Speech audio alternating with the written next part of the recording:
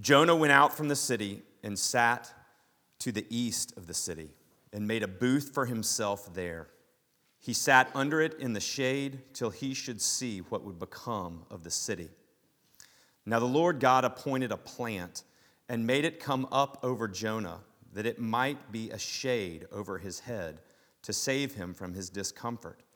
So Jonah was exceedingly glad because of the plant. But when dawn came up the next day, God appointed a worm that attacked the plant so that it withered. When the sun rose, God appointed a scorching east wind, and the sun beat down on the head of Jonah so that he was faint. And he asked that he might die and said, "It is better for me to die than to live." But God said to Jonah, "Do you do well to be angry for the plant?" And he said, "Yes, I do well to be angry enough to die." And the Lord said, "You pity the plant for which you did not labor, nor did you make it grow, which came into being in a night and perished in a night. And should not I pity Nineveh, that great city, in which there are more than 120,000 persons who do not know their right hand from their left, and also much cattle?" This is the word of the Lord. Thanks be to God. You can be seated. I hope that you'll take home the order of worship. I want to make sure that you understand that from the very beginning, the time of preparation, all the way through the call to worship, invocation, asking the Lord to be with us, our songs of praise that lead us to acknowledge our sin, and then that sin being absolved because of the blood of Jesus, resulting in another song of praise, after which we give our offerings and our tithes back to the Lord, reminding ourselves and proclaiming to God that everything that we have belongs to Him. And now we come before Him to be fed by Him, to be fed by His Word. These songs are a way in which we join our voices. John Calvin would say it was one of the ways that the people were most faithful theologically. And I want to point out a line that might have snuck in on you. "Lord, I Believe" is the song that it comes out of on page 4. And in the third verse, it simply says, "Teach me the patience of unanswered prayer."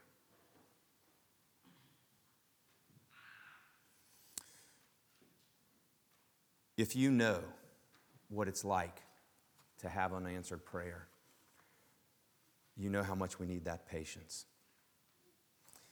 Come with me and let's pray.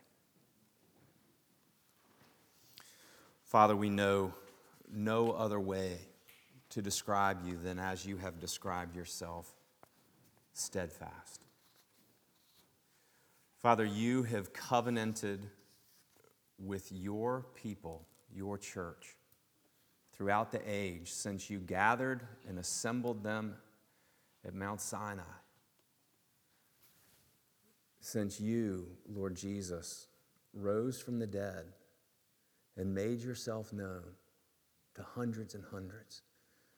And as you have been faithful to send the Holy Spirit to witness to your church, ever since then, to the fact that, Father, you are steadfast.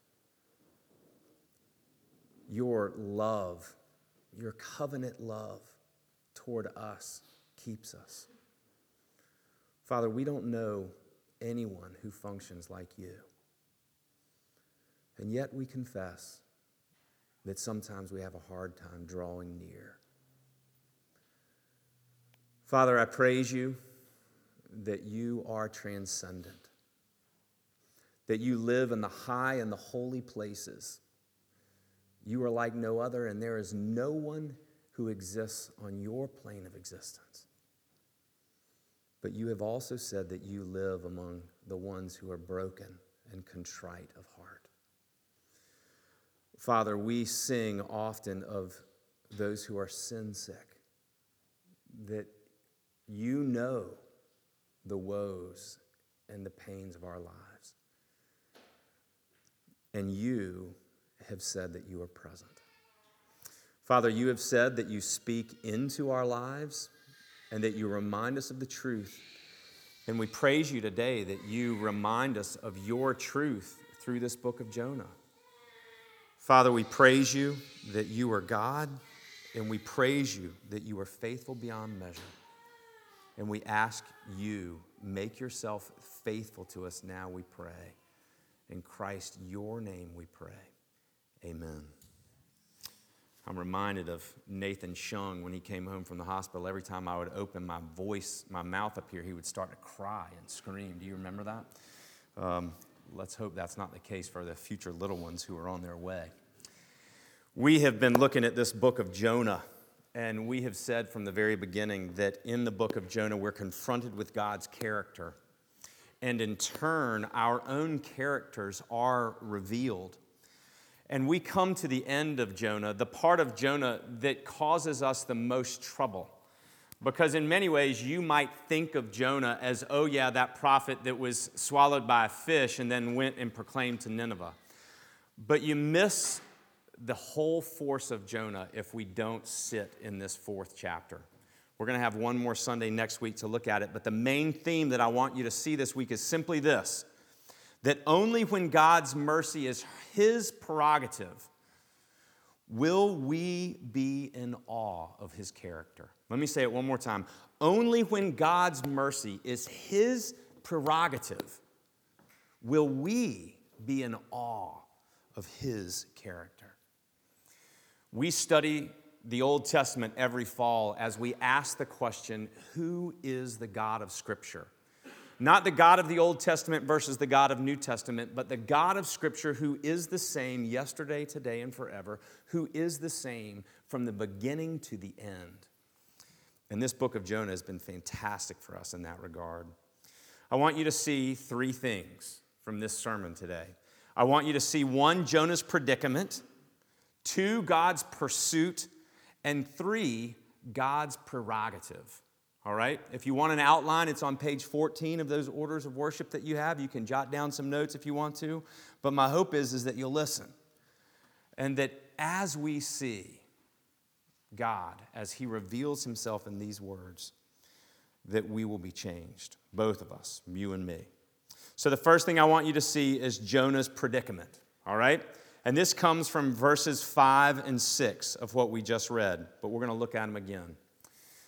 Sometimes I like to do little math equations. I like to think of myself as a philosopher. I've gone to some of their conversations, and I'm usually lost within the first 2 minutes, especially when philosophers and economists start using letters and numbers to describe proofs.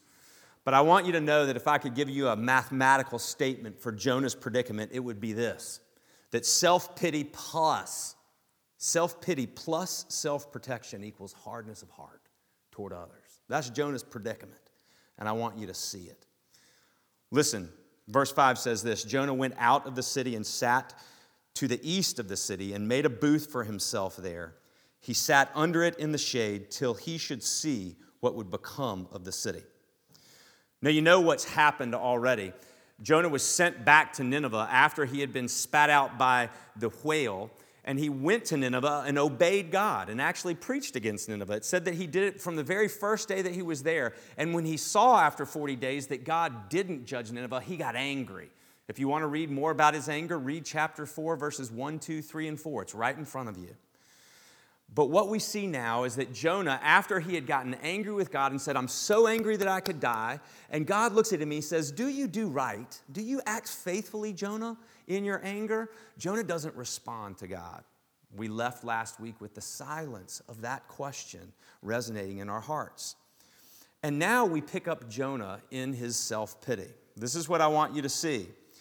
One commentator actually said of the entire book of Jonah that he titled his book, his commentary on Jonah, he titled it this, Doest thou do well to be angry? ? A study in self-pity was the second phrase. It was pretty great. And if you wonder why, look at what Jonah's doing. Jonah has already said, look, God, if this is what you're going to do, if you're going to have mercy on my enemies, then I want nothing to do with it. He says, I'd rather die. Now, that in and of itself would give you reason to believe that Jonah is acting out of self-pity. I would rather die than to see these people who have repented not get what they deserve in his mind. Jonah has left the city. He's gone alone. He was by himself, the text says, outside the city, with God's question still ringing in his ear. And you've got to see the irony of this, right? The irony is that his preaching was successful. His preaching was successful. Imagine if I had the opportunity to preach to a group of people and suddenly the entirety of that group of people repented and turned away from all of the evil that they had been doing. This is just amazing, right? But Jonah is not amazed. Jonah is angry. Jonah is filled with self-pity. But Jonah's self-pity is joined with his self-protection. And I want you to see this. This is what it says. He said that there, east of the city, he made a booth for himself, and he sat under it in the shade till he should see what would become of the city. Jonah left the city and went out into the wilderness, and he decided that he would protect himself by building a booth. Now, if you are familiar with the Old Testament, you go, booths, where have we seen those before? Oh, yeah. There's a whole thing called the Festival of Booths.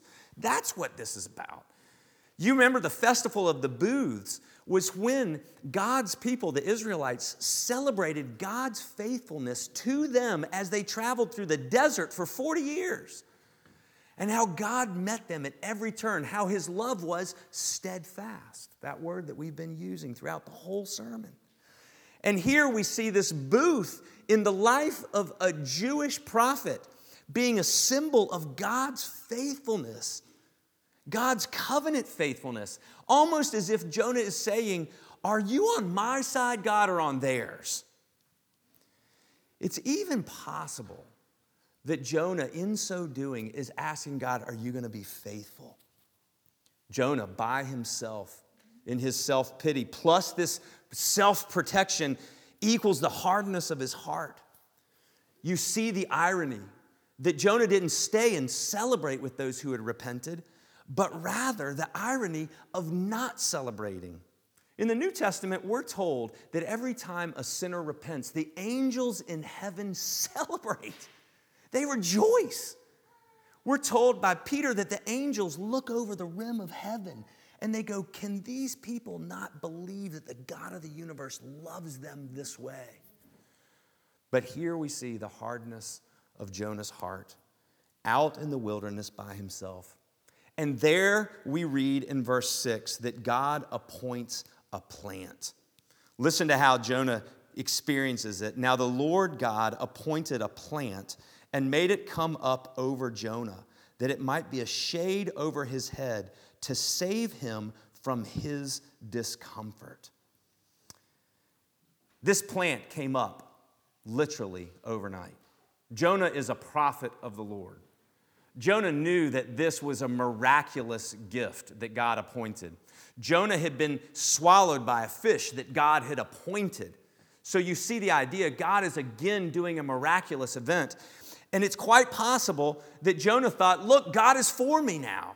He's given me this plant so I can sit here and watch and see. Maybe even after all, Nineveh will be destroyed. But notice what the writer of Jonah says here. It's fascinating. He says that God gave him this plant to be shade over his head to save him from his discomfort. Now, the interesting thing is, if you follow your notes, you realize that as we have seen throughout the book of Jonah, discomfort and disaster is the same word as evil that is often used. This double meaning that God sent the plant to save Jonah from his evil. And what was most evil to Jonah most recently? Chapter 4, verse 1. It was evil to Jonah, an exceedingly great evil, that God had had mercy on them. So what is Jonah expecting from this plant? Is he expecting that God is with him? Is he still waiting for the destruction of Nineveh? Is God going to come alongside me? Jonah responds, and it says again that he rejoiced with a great joy. He rejoiced with a great rejoicing. He was exceedingly glad, as your passage says. But you have heard already more than Jonah has yet experienced. How is God going to break the mathematical equation of Jonah that says self-pity plus self-protection equals hardness of heart? Well, that's the second thing that we see is God's pursuit. And so I want you to look at this with me, if you will, starting in verse 7. I want you to see that God's righteous anger, the core of which is against sin and is for beauty, pursues Jonah. That's what I want you to see. Verse 7 says this, "But when dawn came up the next day, God appointed a worm."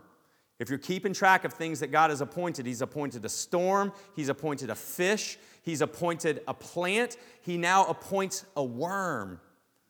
And as He appointed this worm, it says in verse 7, He appointed the worm that attacked the plant so that it withered.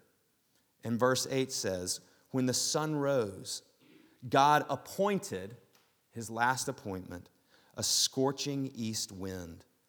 And the sun beat down on the head of Jonah so that he was faint. And he asked that he might die and said, "It is better for me to die than to live." God's righteous anger, the core of which is against sin and is for beauty, is now in pursuit. And actually, you have been paying attention from the beginning of Jonah. That since Jonah got on a boat and ran from Tarshish, has been pursuing Jonah from the beginning.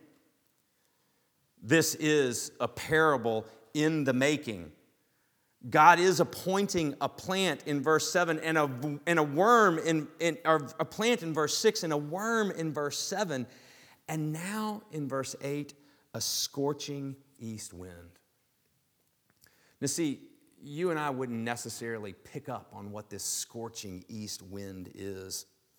But if you study this idea of a scorching east wind, it is the wind of the Lord, as another prophet has said. Hosea in chapter 13, he calls the east wind the wind of the Lord. It's the desert winds that would blow up and that were set for destruction. In Psalm 48, it says of this east wind that it shatters the ships of Tarshish.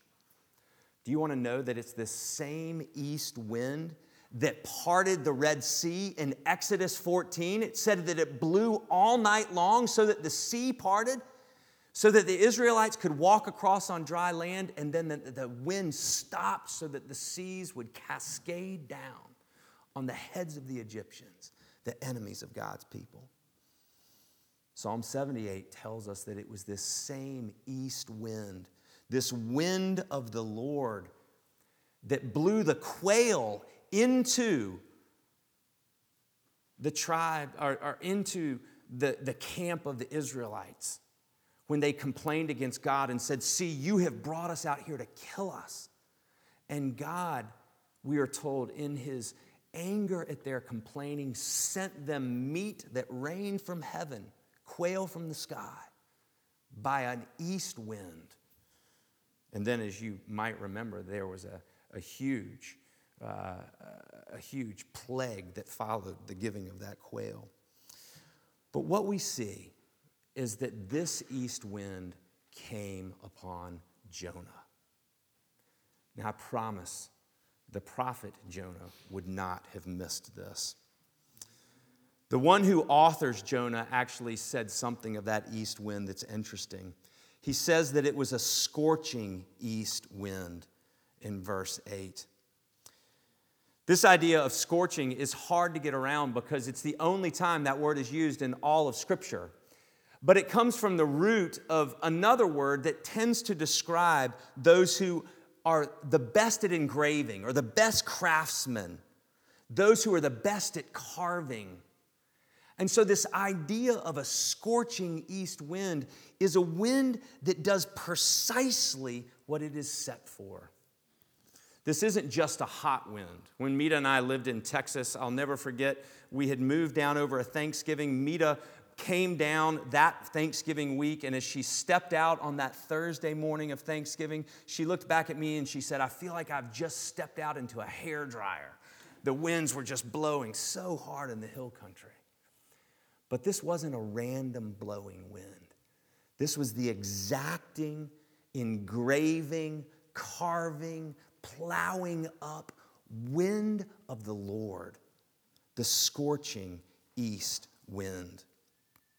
This wind blew with purpose and intent and exactness. I had a pastor in my past who gave Mita and me counseling. We needed counseling many times in our marriage, but this was one of the times that we needed it. And as we went to him, he said, look, I can get to the bottom of this. I can tell you what's wrong with you, but I'm not good enough. I could tell you, but I would kill you in the process. So you got to go talk to somebody else, right? This is the opposite of that. This is surgical precision. In fact, one has described the anger of God as a surgical weapon designed to destroy ugliness and restore beauty. That the anger of God tears down self-sufficiency and compels us to take Him, God, to take Him into account. How do we know that this is what this scorching east wind was? Because of the impact that it had on Jonah. Look in verse 8.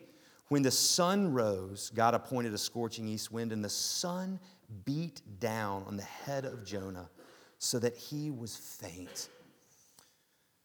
The reality is that Jonah was wasting away there underneath the scorching east wind of the Lord. This fainting is also described by Isaiah as those who are underneath the wrath of God, also described as fainting in Amos 8, those who are also under the wrath of God. And what we see in Jonah is actually not prayer, but the lack of prayer. If you compare what he does to what he says in chapter 4, verse 2, it says there that he prayed to the Lord and said, but here it just says that Jonah said, it would be better for me to die than to live. Jonah wished for death, and he was getting it. He was getting it. But then we hear again God's pursuing question. Verse 9. But God said to Jonah, do you do well to be angry for the plant? And Jonah's reaction was exactly what you have heard before. Yes, I do well to be angry enough to die. In the preparation quote for this Sunday's sermon, I gave you the quote by a guy named Sinclair Ferguson, and he essentially says this. He says that how we react is often a better thermometer of our heart than how we act. And here in Jonah's state, his state of great vulnerability, we see the true colors of Jonah's heart. Yes, it would be better for me to die than to live. But the last thing that I want you to see is God's prerogative. God's prerogative. Because that's the point of Jonah. Everything has been building to these two verses, and that's why we've got to come back to it again next week. But I want you to see this week, I want you to see God's prerogative both to pity and to protect. Listen to verses 10 and 11. And the Lord said, you pity the plant for which you did not labor, nor did you make it grow, which came into being in a night and perished in a night. And should not I pity Nineveh, that great city in which there are more than 120,000 persons who do not know their right hand from their left, and also much cattle. God's prerogative, both to pity and to protect. We have seen Jonah's situation. We have seen Jonah's predicament, rather. We have seen God's pursuit. But now everything has been built to this, God's prerogative. You see, the Lord has created with the plant and the worm and a scorching east wind, a lesser to greater than argument. A rabbinical, a Jewish argument that would have been recognized by any Jew studying this. You know it by the words of Jesus, right? When he talks about prayer and he says, your fathers who are evil, if your fathers who are evil know how to give good gifts to you when you ask for them, how much more, you get it? A lesser to a greater, how much more your heavenly Father will give you the Holy Spirit when you ask for it. You can read the Sermon on the Mount, and Jesus does it over and over and over. And here the Lord does that very same thing. And he compares Jonah's pity with his pity. This idea that God says, you pity the plant. Now, to pity the plant is to long to spare the plant, to look upon it with compassion, to be troubled by it, to be troubled by the condition of the plant.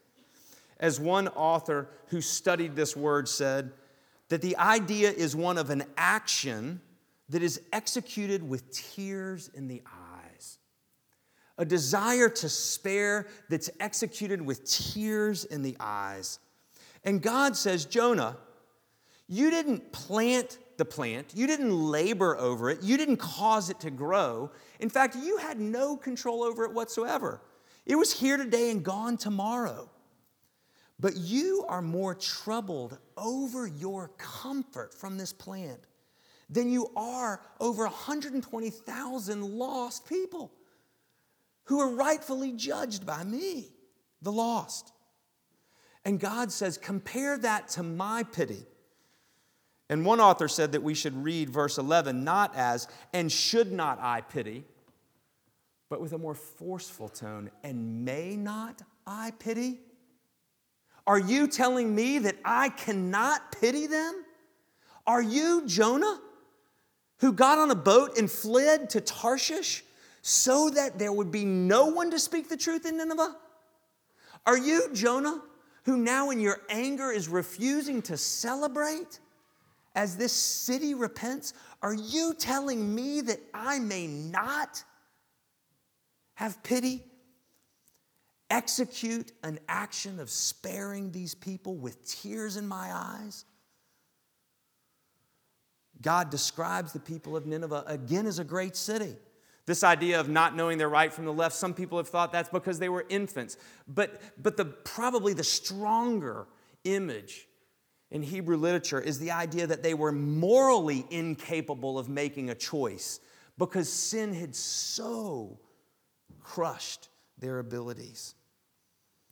And God said, not just them, but all of creation, over which God has proven time and time again that he's in control. And he says, are you telling me that I may not have pity? One writer says this, he says that most significant is the fact that a deep and a profound understanding of God's amazing pity toward those who are obviously sinners might actually move us toward mercy. Gazing upon that which defines the very glory of God, and that we are transformed by that glory. It is God's prerogative to show pity, and it's also God's prerogative to protect, right? He protected the Ninevites from his wrath. He withheld his wrath from the Ninevites. He protected at least those people on that day, right? You have to be able to admit that.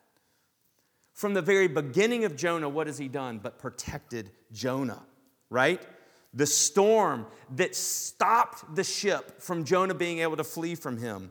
The whale that saved Jonah from death. The plant that caused Jonah to understand his own pity. The worm to destroy the plant that God might have action toward Jonah. And then finally, this scorching east wind, the wind of the Lord, the exactness of his anger, because God was protecting Jonah. God is saying to Jonah there is nothing in the created order that will protect you. I alone will protect you. And you see, this was not supposed to be news for Jonah. Listen to how Psalm 121 reads, a psalm that surely Jonah would have known. It says this, I lift up my eyes from the hills. Where does my help come from? My help comes from the Lord who made heavens and the earth. He will not let your foot be moved. He will keep you. He who keeps you will not slumber. He who keeps Israel will neither slumber nor sleep. And listen, the Lord is your keeper. The Lord is your shade on your right hand. The sun shall not strike you by day, nor the moon by night. The Lord will keep you from evil.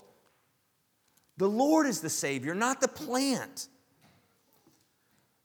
God has said to Jonah, I am the covenant keeper. We see this same pity and this same protection in Jesus, don't we? As we see in both Matthew and in Luke, as Jesus looks over Jerusalem and longs that Jerusalem would turn toward him for protection, and even weeps in Luke 19, weeps over Jerusalem. And ultimately, God's ultimate protection of us, when he pours out his wrath on Jesus at the cross. I'll never forget the first time that I figured out that you could start a fire with a magnifying glass in the sun. I remember being a kid and holding that magnifying glass out and watching as this leaf burst into flame, and as then we built this big fire. And I want you to know that the ultimate protection that God has given is that he trained his wrath completely and wholly on the cross.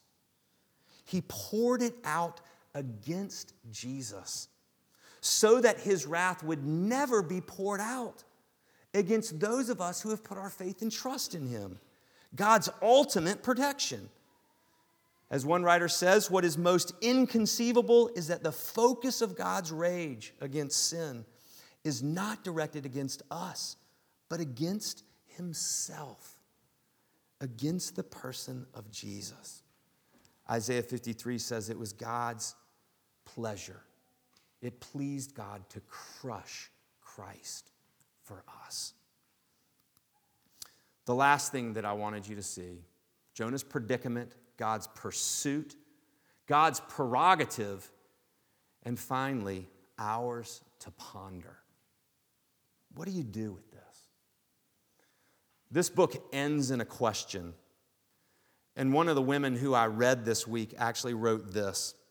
She said, it is primarily the reader on whom God's final words land, the reader who is left to ponder their meaning, the reader who must decide what action to take. This is one of only 2 books of the entire Bible that end in a question. And they end in the question for you and for me, is it God's prerogative to act in your life? Is it his prerogative? Period. Full stop.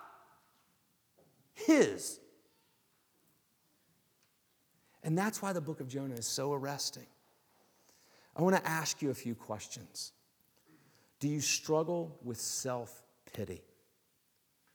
Are you more concerned over comfort than you are over those who do not know the love of Jesus? Are you more concerned over comfort than those who don't know the love of Jesus? Whether those who are in your tight circle for who you need to just be loving, or those who have never known the love of Christ? Are you exhausted from self-protection?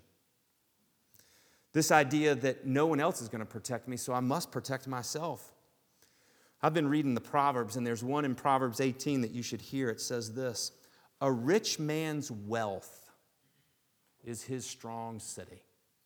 A rich man's wealth is his strong city, meaning the place that he runs to for protection, right? And then it goes on and it says this, like a high wall. This city is like a high wall for him. But then it ends in this crushing way. In his imagination. There is no self-protection in wealth. Do you struggle with a hardness of heart toward others? Is the phrase for Jonah good for you and me as well? That self-pity plus self-protection equals hardness of heart. Jonah teaches us that our one way of understanding our heart is through this window of anger. You see, we often tell each other, don't be angry. But that's not what the Bible says. Psalm 4 says, be angry. It says you ought to be angry. Don't sin in your anger. But the scriptures teach us to wait when we're angry, to ponder our anger is what Psalm 4 says. And to ask ourselves, when we're angry, what do we most desire right now at this minute? Remember, reactions are often a better thermometer of our heart than actions. And when we are angry, what do we most desire at that minute? Is it to cover up our vulnerability and to hate our loss of control in that moment? Or is it an anger motivated by a hatred of sin and a love of beauty? In your anger, are you able to stop and look at your own sin? As Jesus said, before you go and take a speck out of somebody else's eye, what about the log that's in yours, right? Finally, do you ponder who God is? What He has done? Are you struck with the awe of His anger that was trained on His Son so that you and I would never have to know it? Well, it's not just our anger, but Jonah also asks us to consider, where do you sense God's anger at work in you? Stop for a minute. Ask this question. Where do you sense that God's anger might be at work within you? His surgical anger, His precise anger, His purposeful anger that hates sin but loves beauty. That in His kindness is trained on us to move us toward repentance. Finally, today, I want you to remember who God is. Isaiah 49 has some interesting parallels with what we've just read. Isaiah 49 talks about the end of days when God will restore His people. And He says, in a time of favor I have answered you, in a day of salvation I have helped you. And listen to how He describes His help. He says, they will not hunger or thirst. And then listen, in the context of what you've just heard in Jonah, neither will scorching wind nor sun shall strike them. For He who has pity on them will lead them, and by springs of water will guide them. But maybe you feel like those who spoke in Isaiah, because verse 14 says this, but Zion said, no, the Lord has forsaken me. My Lord has forgotten me. And in the last picture that I want to leave with you, this is what God says. Again, a question. Can a woman forget her nursing child, that she should have no compassion on the son of her womb? Even these may forget, yet I will not forget you. Behold, I have engraved you on the palms of my hands, and your walls, your protection is always before me, God says. What I want you to hear, church, is that God has not forgotten you. Even when His precise anger is trained toward you. This summer we found ourselves in Arches National Park. And we went and visited Delicate Arch. I don't know if any of you have been there before, but you go way back in the park, and then you have to hike 1.5 miles through this scorching east wind. I don't know if it's an east wind. It's a wind that's blowing around out there. And it is so hot it nearly kills you. And we got out there, and all of a sudden you see this glorious arch called a Delicate Arch. And you imagine over the years and the centuries and the millennia and the multitude of years how the wind has blown sand particle after sand particle against that rock and creating this delicate arch through which the wind now whistles. And I want you to see that God's work in your life, carving out the hardness of your heart, is not only more delicate and more precise than that, but is so that he might be glorified through you. To believe it, we have to see what he's already done, which is give his son. So we turn now to the supper. Pray with me.